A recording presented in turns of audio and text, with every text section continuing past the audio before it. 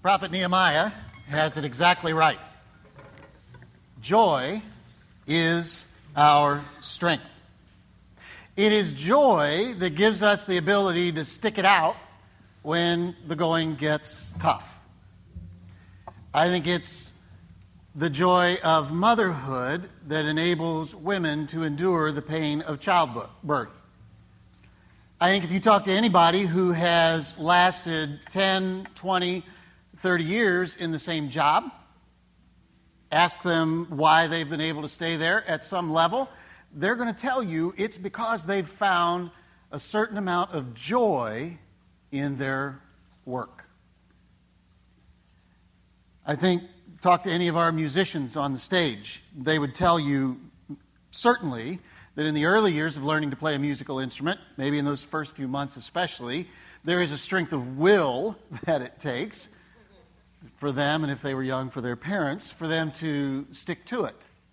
But over the long haul, I think it's the joy of playing a beautiful piece of music that keeps people at it when it comes to playing an instrument. There's joy in the mastery. It's also true in our Christian walk. It is joy that sustains our journey. It is joy that makes us strong. And it isn't just catastrophe that can be a killjoy.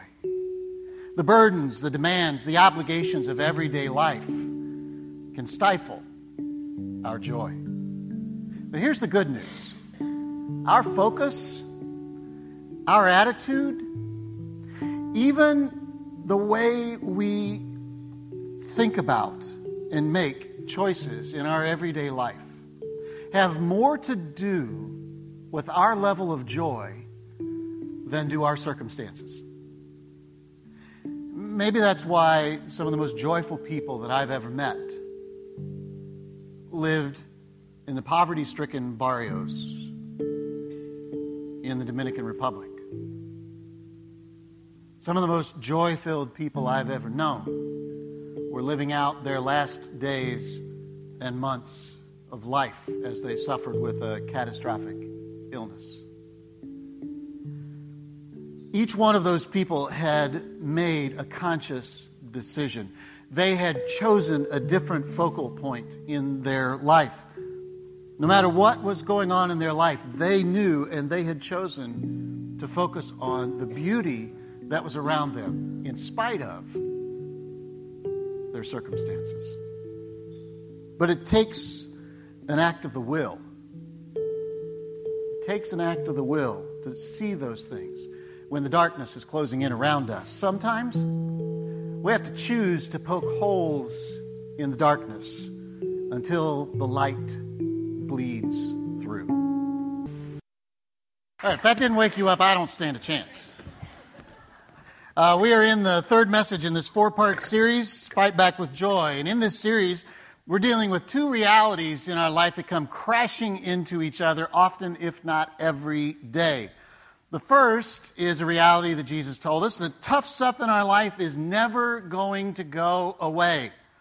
Doesn't matter how spiritual we think we are or we become. Jesus said, in this world you will have trouble. Not a trick question. It should be on the screen behind me. In this world, you will have trouble. Right. The second reality is another promise that Jesus made to us. He said, these things I've spoken to you so that my joy may be in you and that your joy may be full. Two promises, two truths. Yet our experience in these two things tells us that in life, those two things have a lot of trouble inhabiting the same space. So this morning, I'm going to try to address two very practical things, two biblical ideas that are very, very practical that help us increase the amount of joy that's in our lives. So I'm going to give you a warning that comes with those two things. Some people say all of my messages should have a warning with them, but I'm just going to do it with this one. Because if you don't have much joy in your life right now, if you're struggling to have joy, when I say these things, you might want to push back, or they might seem counterintuitive, but just hang with me, all right? Because I think they're doable, and I think they'll help you. All right, so you'll hang with me, right? Is that a deal? That was really not convincing, but I'm going to go ahead anyway. I'm just bullheaded that way. So here's the first one. The first way to poke holes in the darkness is to find something to celebrate even if you don't feel like celebrating. Maybe that should say, maybe especially if you don't feel like celebrating. For a lot of us, celebrating is a lost art. Harvey Cox is a renowned theologian from Harvard Divinity School, and he said this: people today have been pressed so hard toward useful work and rational calculation that we have all but forgotten the joy of ecstatic celebrations. Does that ring true in your life? Does that feel like maybe he's describing you? Don't nudge them. Does it describe the person you're sitting beside? It could be. I mean, I watched you all during that last song. Some of you didn't even smile. I mean, that song begged you to get up and celebrate. It gave you permission. How many churches do you think you could have been in this morning that would have sang a song that asked you to get up and shake your booty? You had to, yeah, now you do it, okay? But you had permission to get up and shake your booty in church, and nobody did it. Don't do it now. It's inappropriate now. I'm the only one that can do that now, and I just have no rhythm, so it'd be ugly. But we just have forgotten how to celebrate. And a lot of people get surprised when they open the Bible and they begin to read, and they discover that not only does God encourage celebration, He commands it. You read through the Old Testament, and there are celebrations commanded everywhere. So from Passover to Yom Kippur to Pentecost, God created space in the calendar year for 7 big national festivals and celebrations. 2 of them lasted an entire week. That didn't also allow for the fact that every Sabbath was a full day of worship and celebration of God's goodness. The first day of every month with the new moon was a day of worship and celebration. Every 49th year was the year of Jubilee. Have you heard about this? So in the Jewish calendar, every 49th year was a year of Jubilee. Nobody punched a time clock for a full year. Now you're interested. Oh, it gets better. Well, hang in there. It gets better. Every debt was canceled. Yeah, so year 48, you run up your MasterCard, your Visa, your American Express, get all the stuff you want, 49th year. All debts are canceled. All slaves are set free. All of these celebrations weren't optional. They were a commandment from God. So to not party, not celebrate, not participate was a sin.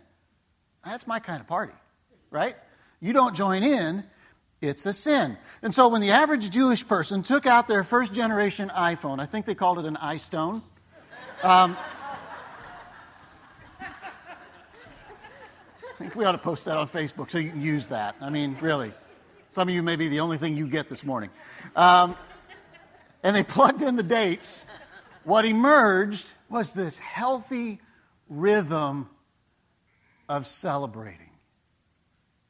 It didn't add in even the stuff that went on in families, the stuff that was worthy of celebrating, just even in your own family. This was just the national stuff. This was just the stuff that God said, you're going to celebrate. No matter what's going on in your life, no matter how hard it gets, this stuff is automatically in your calendar. I'm commanding you. You have to celebrate. Why? It wasn't just about having a party. It was there so that on a consistent basis, at least every week, every month, 7 times a year, we'd stop. We'd remember. We'd gather together as a community and we'd know God is good. In spite of how things look, God is good. He provides. He loves us. He cares for us. It gives us a sense of perspective, regardless of our circumstances, sometimes in spite of. Let me tell you about my favorite celebration in the Old Testament. It's in Deuteronomy chapter 14. the Jewish people were largely farmers, right? So they raised crops, or they raised livestock, or they did both.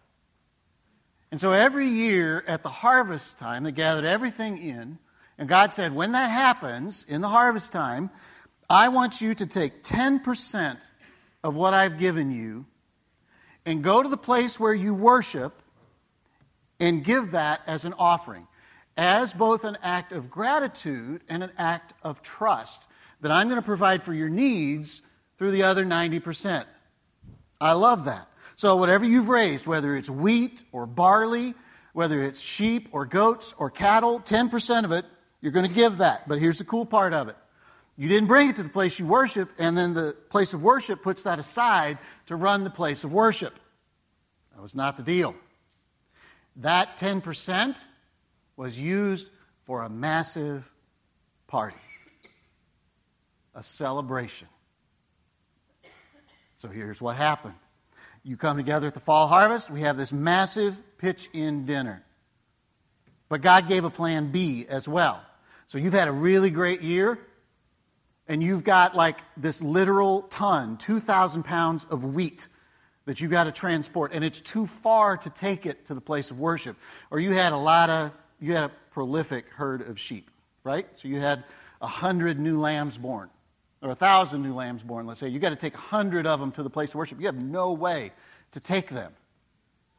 So God said, if that's true, then what you do is you sell them. You take all that money, put it in a bag, and you take all of that over to the place of worship, to that town, and here's what I'll let you do.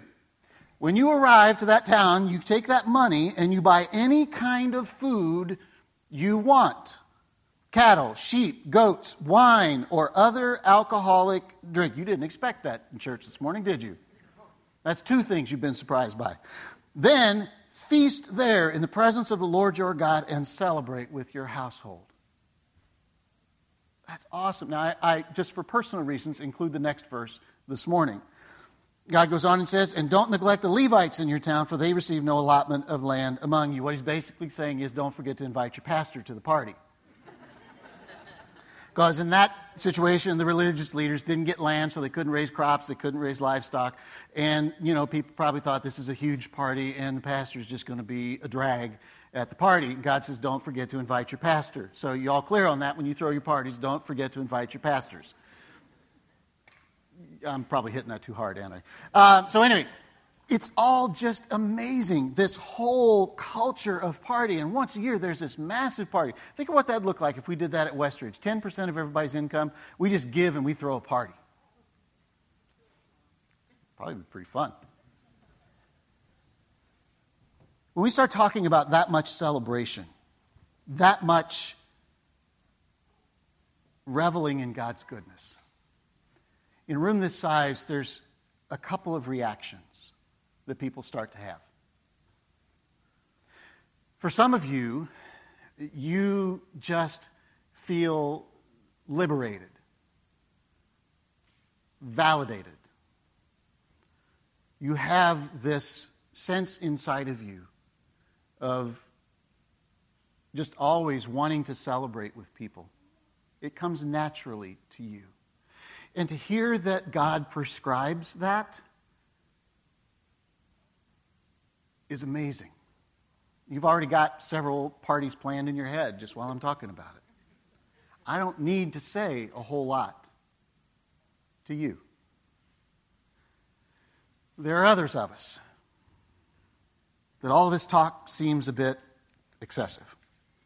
With our busy lives, that much celebrating and revelry seems, just lazy and irresponsible. If there's any hint of that in you this morning, as we read that passage, there's a good possibility that you're one of those people that needs to celebrate more. Maybe the best use of the rest of this time this morning is just to start making a list of people you could invite over to just celebrate something. Maybe celebrate the fact that you're finally doing a celebration in your life. And before we ever get too critical of these celebrations, remember that when Jesus was here on earth, he participated in all of these celebrations. In fact, his first miracle took place at a wedding celebration, where he made some of the best wine that they served at the party. He celebrated. A lot of his teachings, a lot of his miracles took place around these national feasts and celebrations. So much of his teaching and miracles took place in those settings where people were gathered that his detractors falsely accused him of being a drunk and a glutton.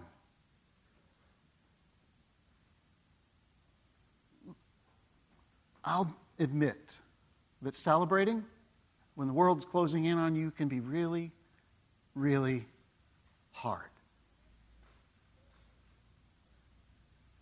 So I'll say it this way again.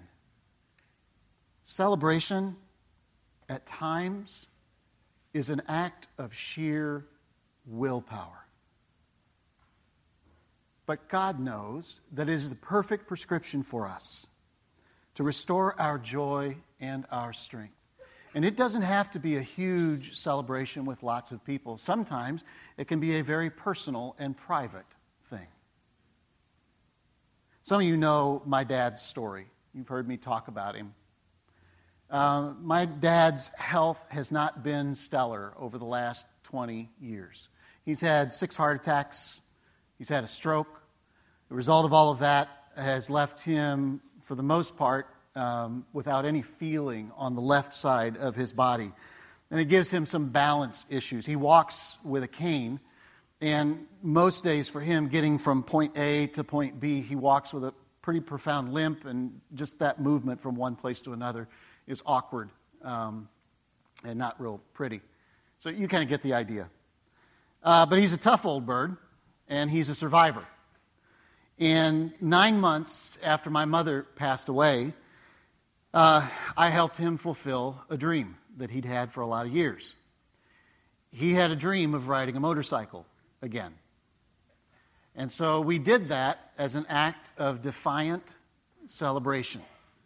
Knowing a little bit of his medical history, you get the defiant part in this.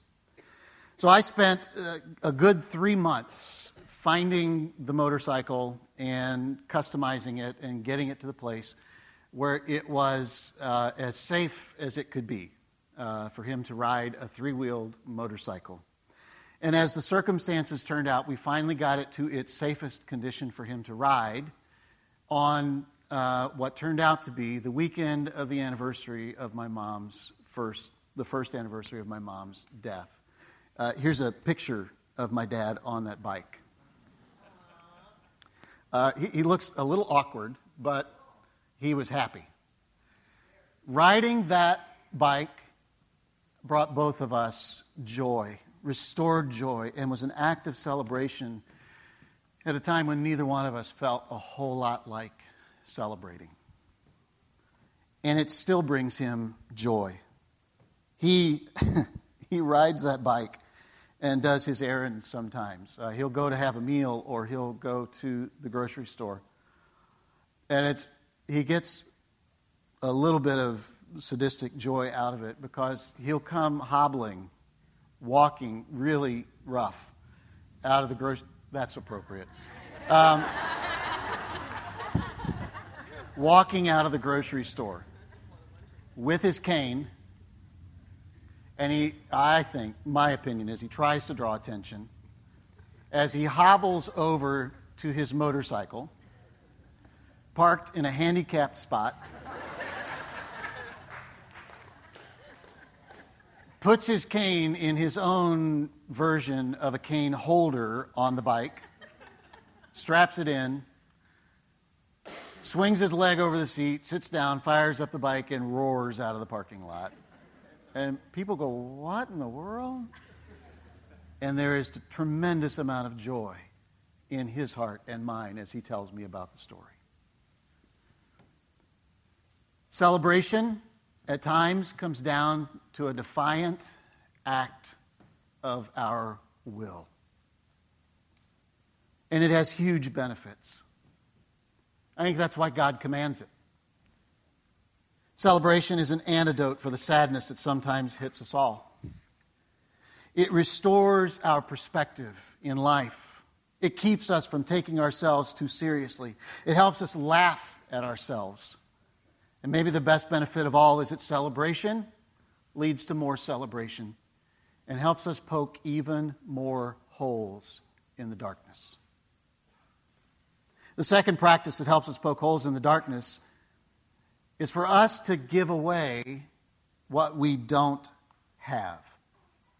I'm going to read a passage, and then I'll talk about it a little bit, which will help make the passage a little clearer eventually. Jesus said, "Don't judge, and you won't be judged. Don't condemn, and you won't be condemned. Forgive, and you'll be forgiven. Give, and it'll be given to you.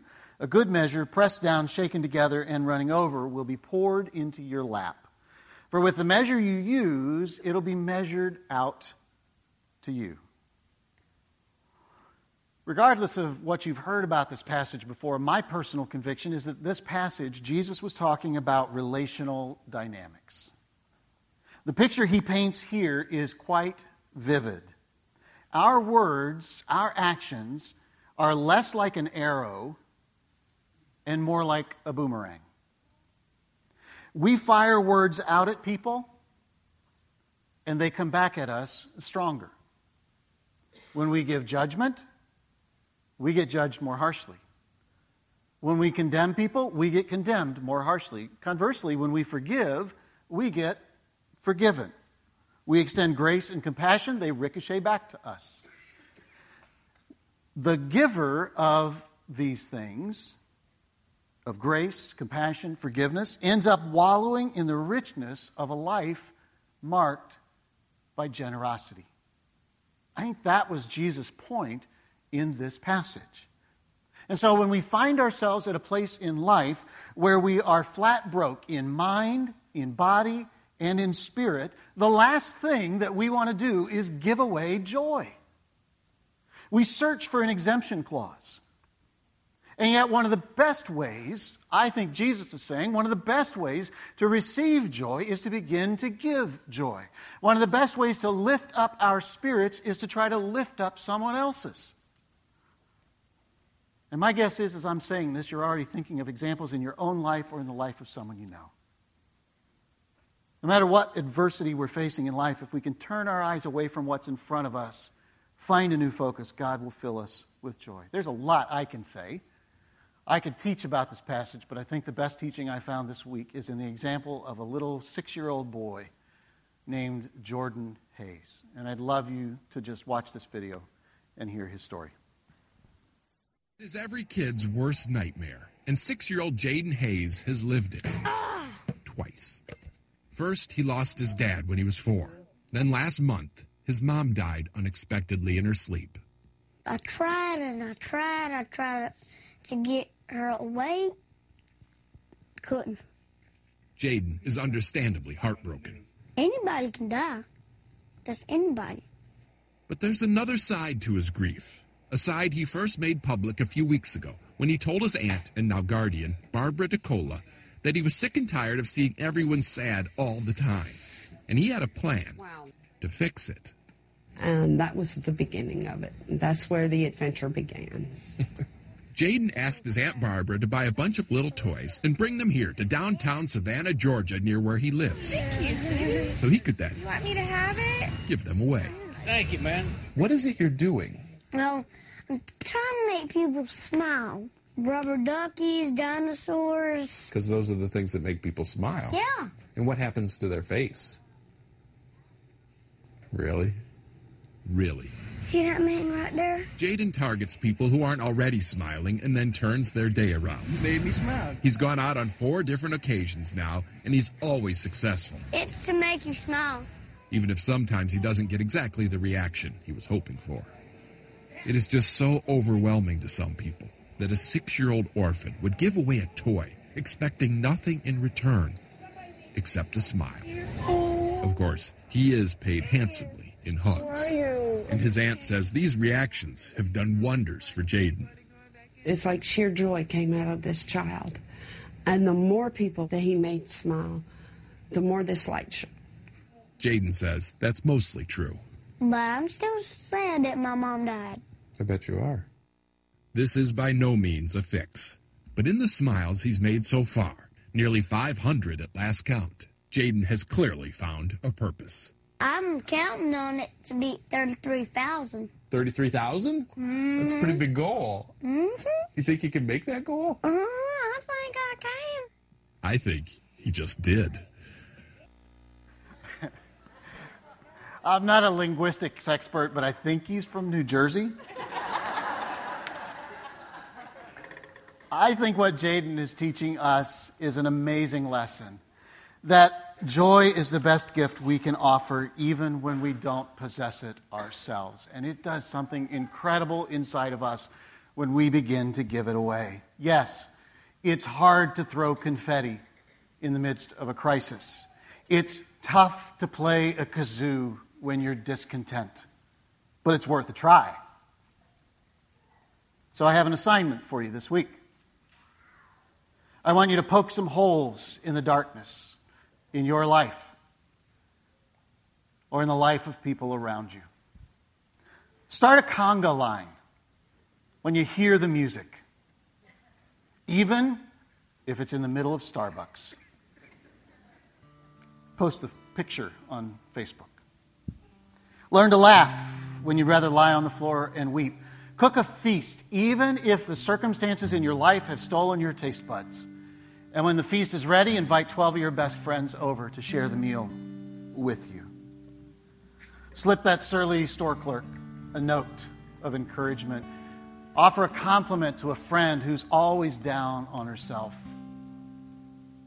Flash a smile to a stranger who seems to be having a tough day. Or maybe your assignment is as simple as this. Try to have a cheery disposition, a positive outlook, a resilient attitude, a lightheartedness about you for one day in the middle of the difficult circumstance that you have in your life right now. Those simple choices will anchor in our souls the truth that Nehemiah wrote. The joy of the Lord is our strength. Simple celebrations giving away joy can reawaken our hearts to God. They can renew our joy, help us regain our strength. They can expand our capacity to hear and obey and love God. And they'll remind us to search for God in every situation and declare His goodness, even in our darkest days.